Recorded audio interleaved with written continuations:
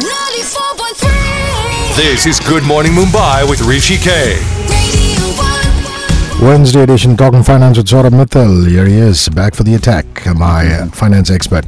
Hi Saurabh, all good? All good, Rishi. We're talking asset allocations through the week. Yesterday you talked about strategic asset allocation. Day before yesterday you defined the whole theme, which is asset allocation. Correct. Today let's talk about tactical asset allocation. Right. So we spoke about there are three kinds of asset allocation, and let me talk about tactical asset allocation today.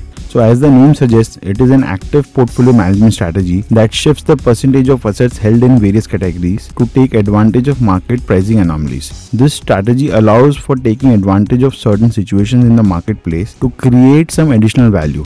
It can be termed as moderately active strategy as compared to strategic asset allocation. However, there is always a reversion to original asset allocation mix once the short to medium term value is added to the portfolio. Fair enough, but what are the characteristics of tactical asset allocation, the strategy itself? Right, so I think this will really help us in identifying what tactical asset allocation is. Firstly, it is a view-based strategy in which asset allocation is based on the views of relative asset class performance. Second, it involves tactically increasing a portfolio's exposure to those asset classes that are relatively attractive and reducing a portfolio's exposure to overvalued assets. So short-term adjustments in asset allocations are frequently made so that the portfolio can earn higher returns and beat the performance of a benchmark indices. Lastly, timing and active management of risk are the key components of tactical asset allocation. Entry into asset classes and exits from the investments have to be timed correctly. Factors that impact asset class performance are continuously monitored and assessed to take the correct calls. Okay, so let's simplify the concept. Use some wonderful examples. Last time around, you used some cricket.